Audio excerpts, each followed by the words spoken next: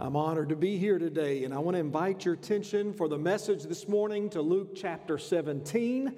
Luke chapter 17, and we are going to read just a handful of verses, begin reading in verse 11.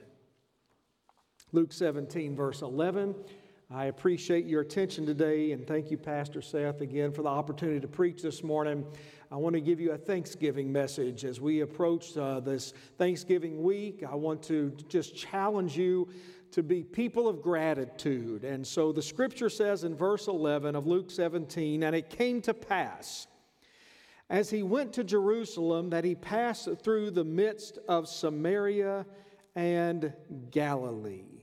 And as he entered into a certain village, there met him 10 men that were lepers, which stood afar off. And they lifted up their voices and said, 'Jesus, Master, have mercy on us.' And when he saw them, he said unto them, 'Go show yourselves unto the priest.' And it came to pass that as they went, they were cleansed. And one of them, when he saw that he was healed, turned back, and with a loud voice glorified God, and fell down on his face at his feet, giving him thanks, and he was a Samaritan. And Jesus answering said, 'Were there not 10 cleansed? But where are the 9? There are not found that returned to give glory to God, saved this stranger.' And he said unto him, 'Arise, go thy way, thy faith had made thee whole.'" Father in heaven, I pray today your blessings on the reading of your word. We take you at your promise that this will not return unto you void, but you will reap that which has been sown in the reading of it.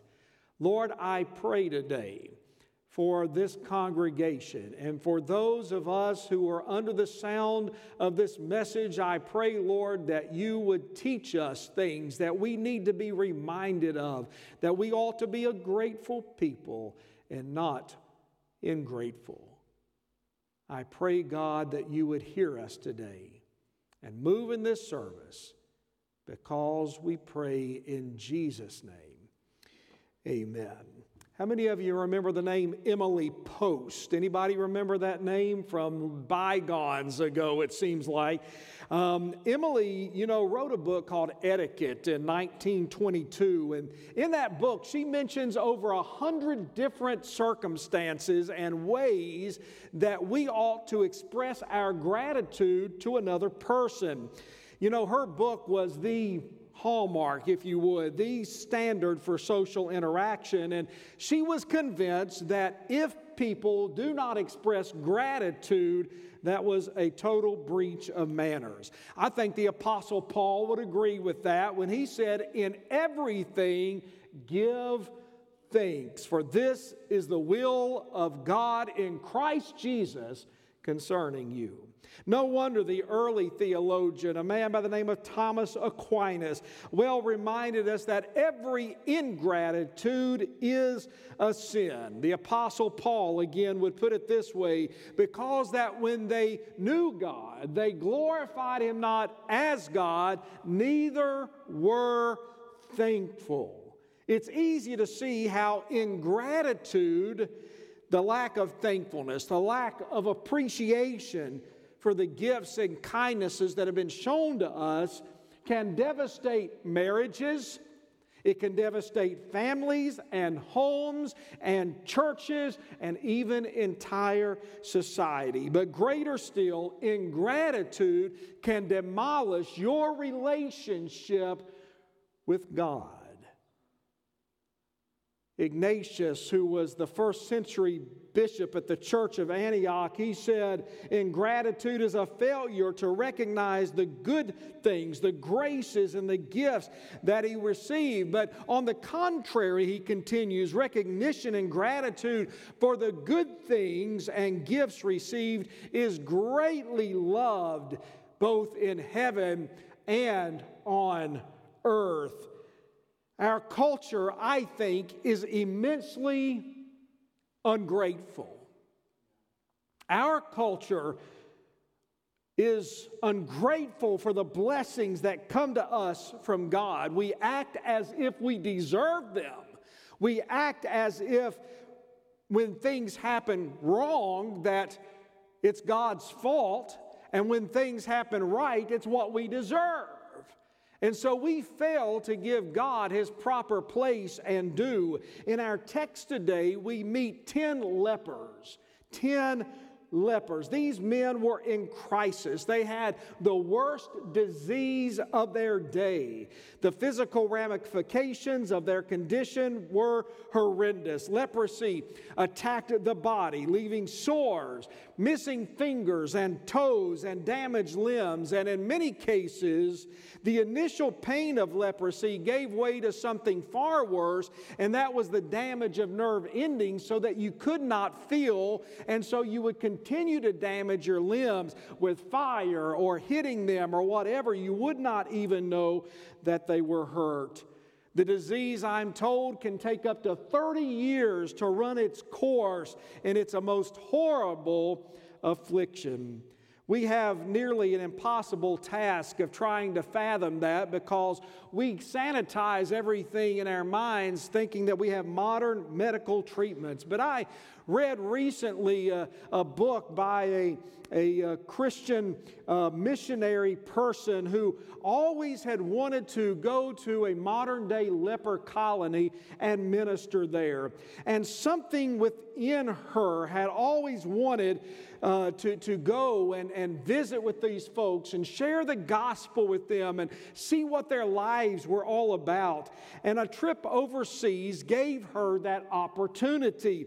And she walked by the entrance of that leper colony 3 times, she recounts. 3 times.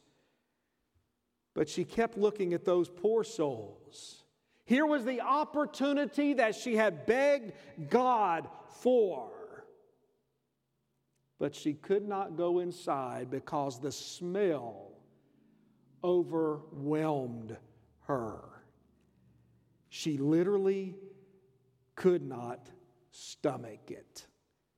You see, the bacteria that's related to this disease has terrified humanity for centuries.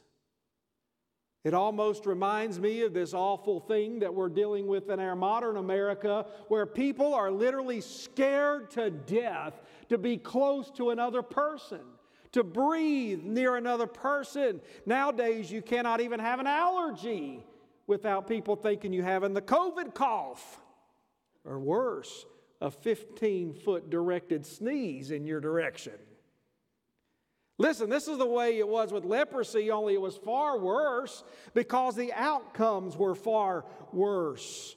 You see, this disease did not kill, it just makes you wish it had. This disease would not kill, but it seemed like it would never end. It left people disfigured, and the skin would just be maimed. The limbs of a body would be twisted. The fingers would be curled. They would get what they had called claw hand. And the facial changes. The nose would droop. The ears would thicken.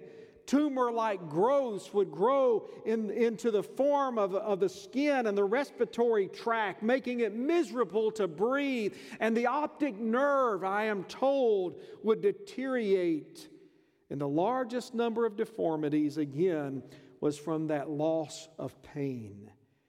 It is no wonder when we come to Luke chapter 17, when we find Jesus passing on his way to Jerusalem, that when he came in the midst of Samaria and Galilee, that as he entered this nameless village, it is no wonder that these people lifted up their voices and said, "Master Jesus, have mercy on us." It's no surprise that these desperate men would cry out for help. Would not any of us cry out to the Lord. If we were in that shape, they had the faith, you see, to pray to the Lord. These 10 men were afflicted with this awful disease. Again, it's hard for us to imagine anything more miserable than that. But aside from the symptoms of the disease, now hear me, was the isolation and the loneliness it brought, so much so that in Luke 17 we find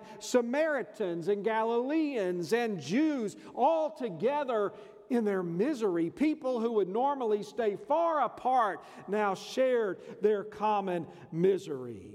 Who would not want to be relieved from this miserable condition? Now notice here that biblical leprosy is a powerful symbol. We know it is representative of sin, the spread of sin and the consequences of sin. You see, sin starts out small, but it spreads and it grows and it eventually touches every part of our life. It can even damage our relationship, you see, with God, the Almighty, and Jesus Christ, and grieving the Holy Spirit. The conduct of these 10 lepers then is very instructive to me as we look at prayer just in this first point. When we see that people are so miserable in this sin-cursed world, it is amazing to me that we learn nothing from these 10 guys because people are not apt to pray anymore. Have you noticed? People don't want to pray. People are not given to prayer. When sickness comes, the first call they make is not to the Father, not to the great physician, not to the healer of the nations, but our first call is usually to the doctor.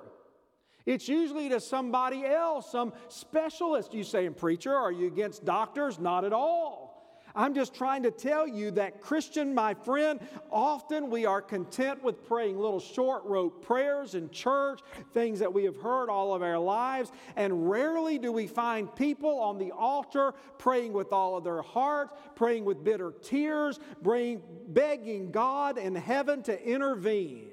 How is it that dying men and women, how is it that men and women that are lost and going to hell can have so little prayer and not be concerned with their condition? These 10 men, these that we read about, these knew their condition. They were dying. They were miserable. They were unclean. They were separated from society. They had no claim in this life. But here we find them knowing at least to call out on Jesus, the Master, to have mercy up on them.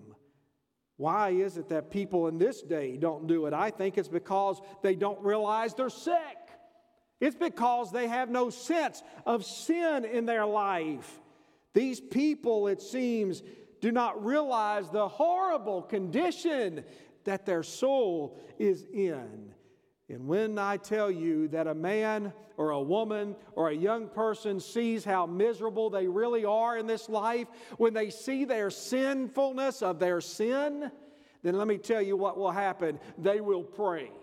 When you see how awful and ungodly and unrighteous that you are as a person, that's when you start to pray, because you realize there's nothing you can do for yourself. And like the man who stood in the temple, who would not even lift his eyes up to heaven, but beat upon his chest saying, God, be merciful unto me, a sinner. That's our only prayer at that point, is begging for the mercy of the Lord. Oh, my friend, are you guilty of these cold and thoughtless prayers? And we just pray these little words. The preacher calls on us, or the Sunday school teacher, and we give, 6 or 8 sentences or 3 or 4 sentences, the best we can string together. I'm telling you, we are quick to forget, Christians, of our own weakness, our own problems in this day. We are quick to forget that we need mercy. Every hour I need the Lord, don't you? Every hour I need the Lord. We ought to see ourselves in the shape that these 10 men saw, and we would pray more earnestly. Now listen, you are suffering from spiritual leprosy. Let me give you Dr. Isaiah's diagnosis. He says the whole head is sick, the whole heart faint. From the sole of the foot even down to the head, there is no soundness in it, but wounds and bruises and putrefying sores. They have not been closed, neither bound up, neither mollified with ointment. And we think we're so pretty, and we think we're so cool, and we think we've got our act together. Can I tell you, sin has pervasively affected all of us, but some people never see it. They never see themselves as sick through sin, dying through sin. But the Bible still says in this book that the wages of sin is death. How many of you believe that this morning? The wages of sin is still death. You're unclean, but you're covering your leprous spots with the cosmetics of good works. Now, I'm not going to ask anybody in the room to raise your hand, but I bet some of you stood in a mirror this morning and began to daub on some foundation. Anybody? And you began to put things, some concealer. I didn't even know there was such things. When I was a boy, I didn't know women did all of that. And then I found out there are some men who use it. Do you use it? You're laughing. It could help, brother. You know? We're just masking what? The blemishes, the spots. Listen, that's what we're doing with our good works and our righteousness we think is so good when it really is as filthy rags. We're just trying to cover up that which is ugly. We walk into church as if we got our lives together. But can I tell you, my friends, those cosmetics will never cover up the stain of sin. They just can't do it. A second thing I'm going to share with you this morning is not only is it reminding us the importance to cry out to God in prayer, but these 10 men also reminded me the importance of having enough faith to obey the Lord. When they cried out to the master, his only reply was this: "Go, show yourselves unto the priest." And unlike the leper in Luke chapter 5 now, Jesus didn't touch them.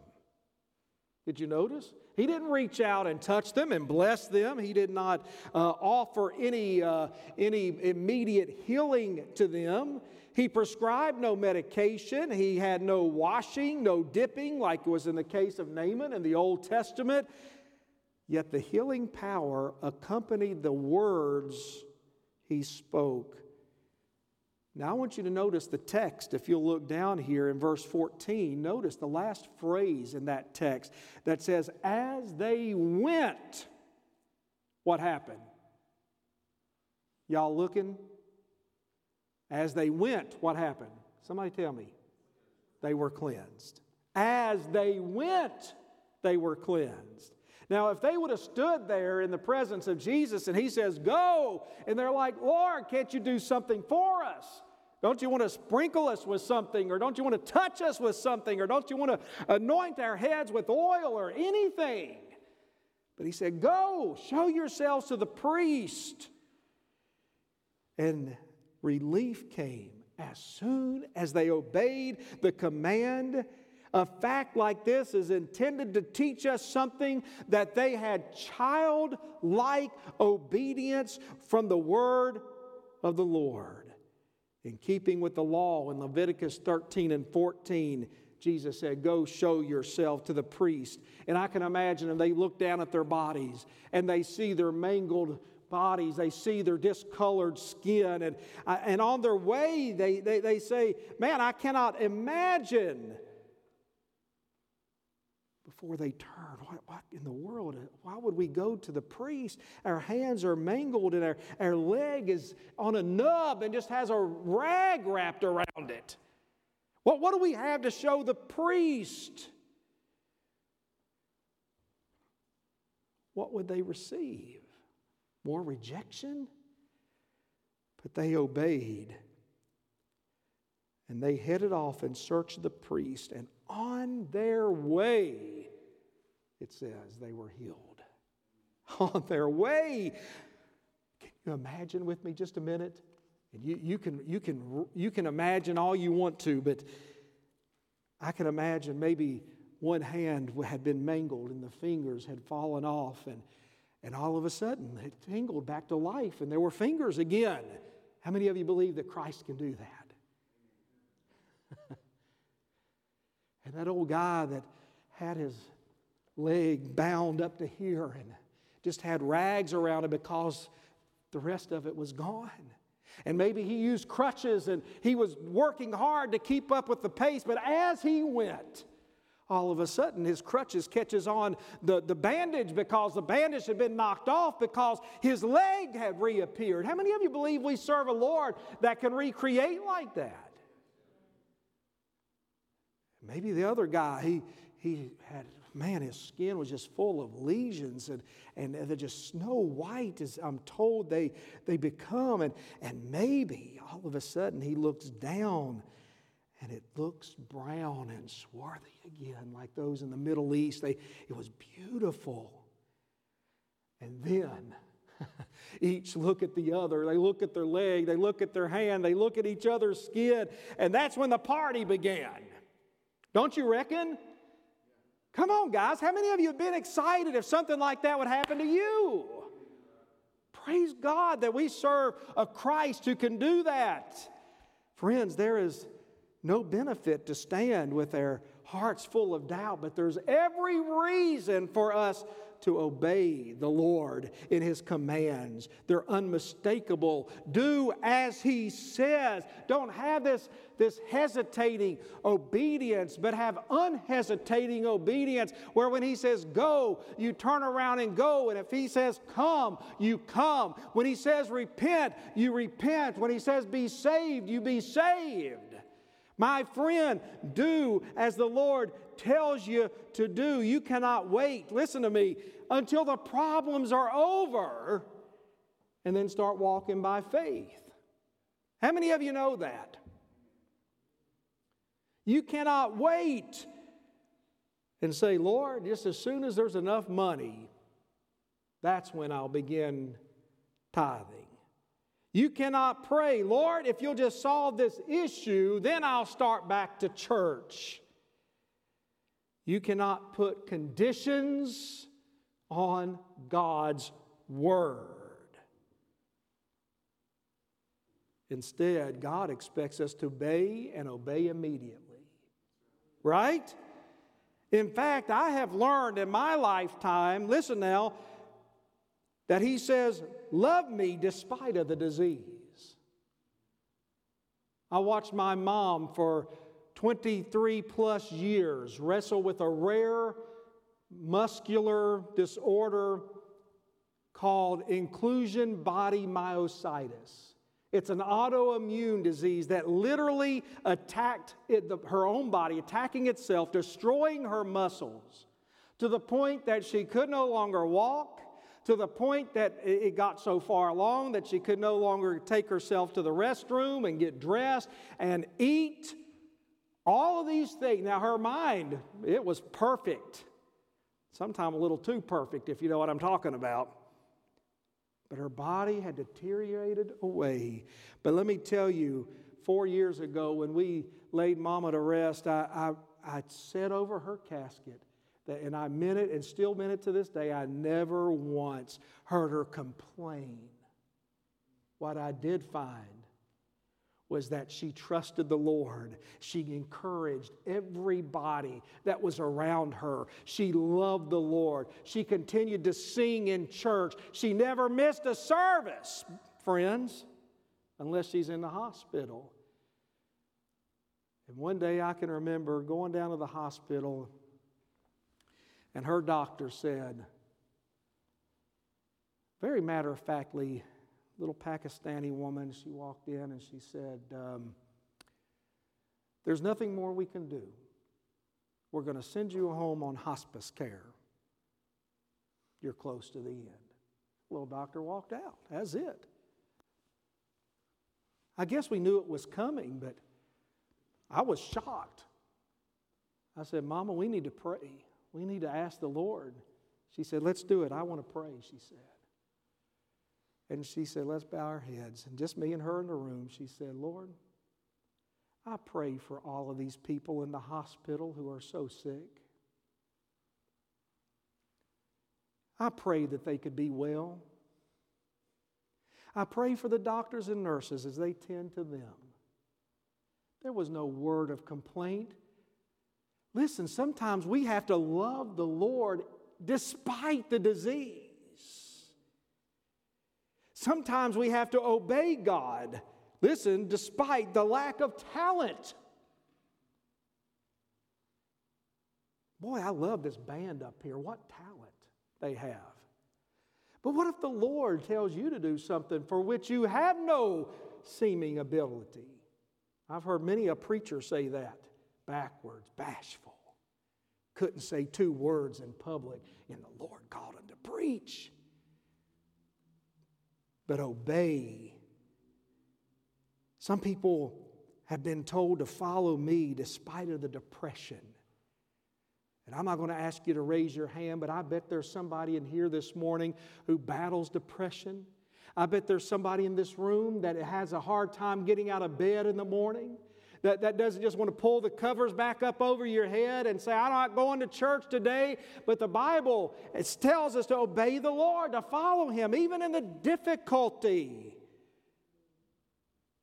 There's people here this morning that are struggling with some sin, some temptation. And can I tell you, you have to say no even when the temptation is present.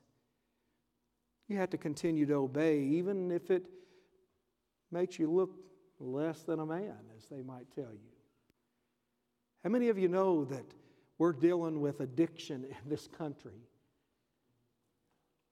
And I'm not talking about just drug addiction. How many of you know that there is a problem in the church and it's called pornography addiction?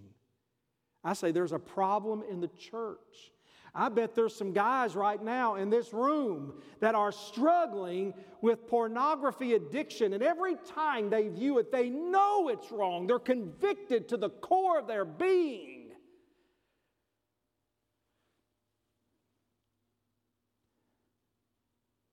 And this person has to battle that and learn to say, no, get thee behind me, Satan, when the opportunity presents itself. You have to learn, my friends, to praise the Lord in the darkness of the nights, in the worst of circumstances. And now let me finish with my third point, and I hope you'll give me just a few more minutes. Is that okay? Okay. And this is really the crux of the message. So it teaches us something about prayer. We find that we ought to obey God regardless of the circumstances. And lastly, I want to show you that gratitude is a rare commodity. Is a rare commodity. I think it's so uncommon that we're so pleasantly surprised when somebody says thank you. My parents raised us to hold the door for people. But it amazes me how many times I can hold the door and people just walk through and they never even look you in the eye. It's a common courtesy, isn't it, to hold the door? But I think it's also a common courtesy to say, thank you. We're living in an ungrateful world. All 10 lepers were healed. But there was only one who turned back and gave Him praise. One of them, the Bible says, when he saw that he was healed, turned back, and with a loud voice he glorified God and fell down on his face at His feet, giving Him thanks. But here's Jesus' question. You know what it is. Where's the 9? Weren't there 10 cleansed? Where are the 9? Is this the only guy, this stranger, this foreigner, this Samaritan that has come and to say thanks? I'm going to tell you, I think that's probably about the right percentage. 90% ungrateful, 10% full of gratitude. If you'll permit me, there was an old sermon by a man by the name of Elijah Thomas. He lived in the day with Spurgeon and back in the late 1800s, and he preached on this text, and I was just amazed at how he looked at this. And what he did in his sermon is he named the 9 lepers that did not come back. That was his points of his sermon. I mean, this will preach, buddy, but let me just give them to you. He said one of them's name was Callous because, he was callous to any blessing the Lord put out to him. He didn't feel it.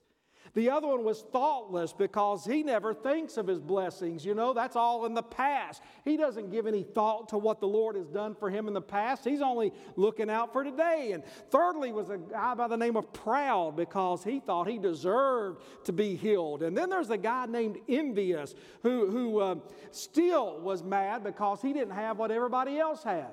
Yeah, he was healed, but he didn't have as nice house as Joe did, and he didn't have a nice, chariot as Bob did, and he's still mad at God because even though he's healed, he didn't have everything he wanted. And then there was Cowardly. Cowardly was the guy who wouldn't go and say thanks to the Lord because, he just does it in the privacy of his own home, and he doesn't say much, He just lets everybody else do his talking for him. And then there's, Calculating. And Calculating was the guy who calculated the risk. And see, he thought to himself, well, if I go back and I praise the Lord for being healed, then he may want me to do something. I've heard of this Jesus. I mean, they knew him by name. They knew he was a master. And maybe he would say, come follow me, like he did with the early apostles. Come follow me. And so he didn't want that. So he wanted somebody else to take the responsibility. He wasn't going to get near to Jesus. Then there was a guy named Worldly, and he had already made plans perhaps to go on a long vacation. I hadn't been able to go in so long, man. I'm ready to go and get my wife, and we're going to go out of town and maybe fly to Hawaii or something like that. Then there's Gregarious. He's the guy that loved to be around people, and he just, he's one of those guys that just goes with where everybody else goes. You know anybody like that? If everybody's going down here to pizza, he's going. If everybody's going to play bowling, if everybody's going to go play tennis, he don't like any of it, but he just goes because the crowd goes. And if the other 9 had gone, or the other 8 had gone, he would have gone with them, but he just was going with the crowd, and he wasn't going to go and be singled out. This guy. Then there's procrastinating. Procrastinating is that guy who said, one day I'll give the Lord praise. I know the Lord's been good to me, man. I hear that when I knock on doors around our community. Oh, the Lord's been good to me. But one of these days I'll get around to praising Him and going to church and all those kind of things. My friend, I think there's more of us in the 9 lepers than there is in the one that gives God thanks. Everywhere you turn, it seems like you hear people complain. Somebody ought to say amen. How many of you this week have heard somebody complain every single day? Let me see your hand. Come on, look around. You work with complainers, don't you? You live with complainers, don't you? Yeah, I see these looking around at each other back here. Now they're looking straight ahead, now that I pointed them out here. It's true. Most have hid their blessings away and refused to give God strength. Praise. Let me ask you a question. You ready for it? Has God been good to you? Man, we ought to praise Him. If God's been good to you, we ought to tell it. Listen, we're living in a social media age, and I want to encourage you this afternoon. You social media folks, whatever method you use, whether it's Instagram or Snapchat or whatever, you get on your Facebook, and I want you to post how good the Lord has been to you today. I want you to do it, then invite Him to revival tonight. Tell Him how good God, just name one thing that the Lord has blessed you with this week. Give Him praise. You say, well, I just don't want. Listen, it's better than the rest of the stuff that's out there on social media. Give Him praise. I'm going to be looking, okay? So make sure you tag the church, too. Invite them to revival. The psalmist in Psalm 107 says, oh, that men would praise the Lord for His goodness. Now let me finish by telling you that there are 3 distinct words. This won't take long, but I want you to open your Bible again and look at it there. Luke 17. There's 3 distinct words here that are all saying the same thing. You're going to like this. In verse 15, and one of them, when he saw that he was healed. Did you see that? Healed. That's the first word.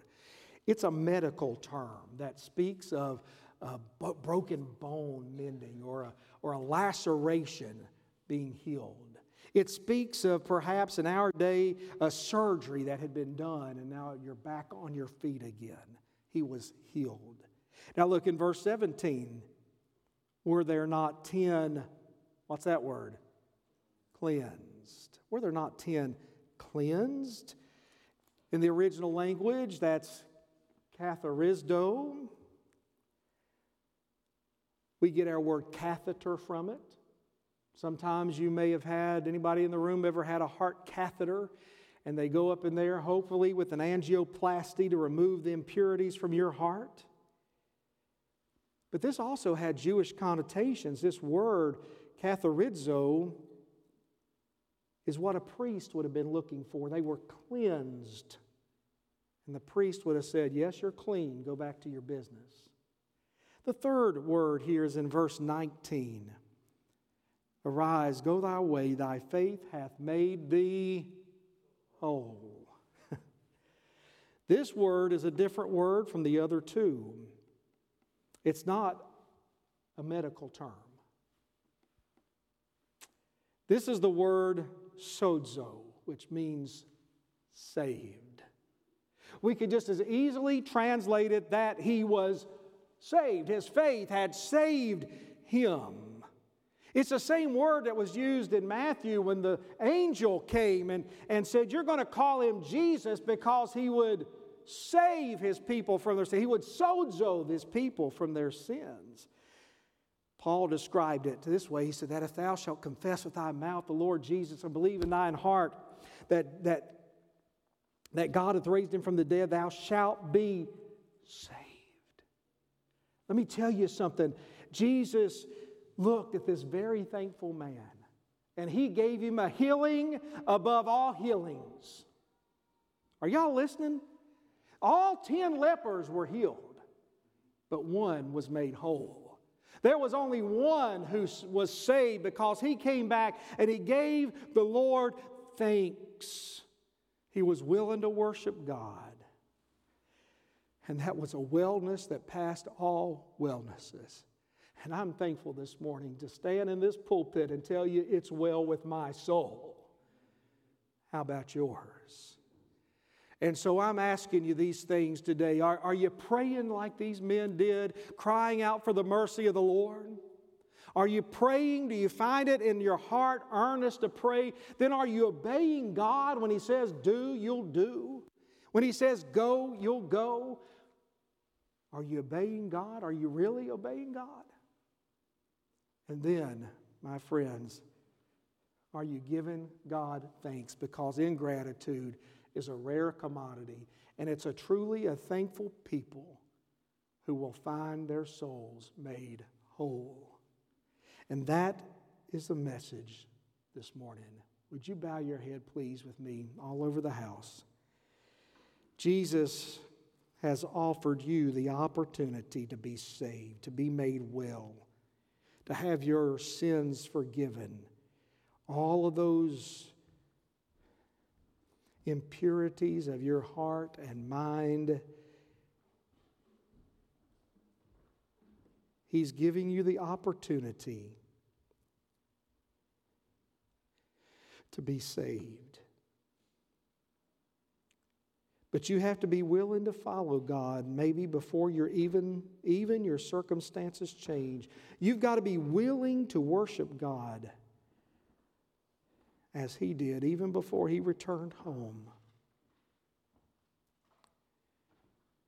Will you recognize your helplessness this morning? Your sinful, sick of sin condition, and cry out for the Lord's mercy? Will you thank Him for dying on the cross for you and live your life in obedience to Him?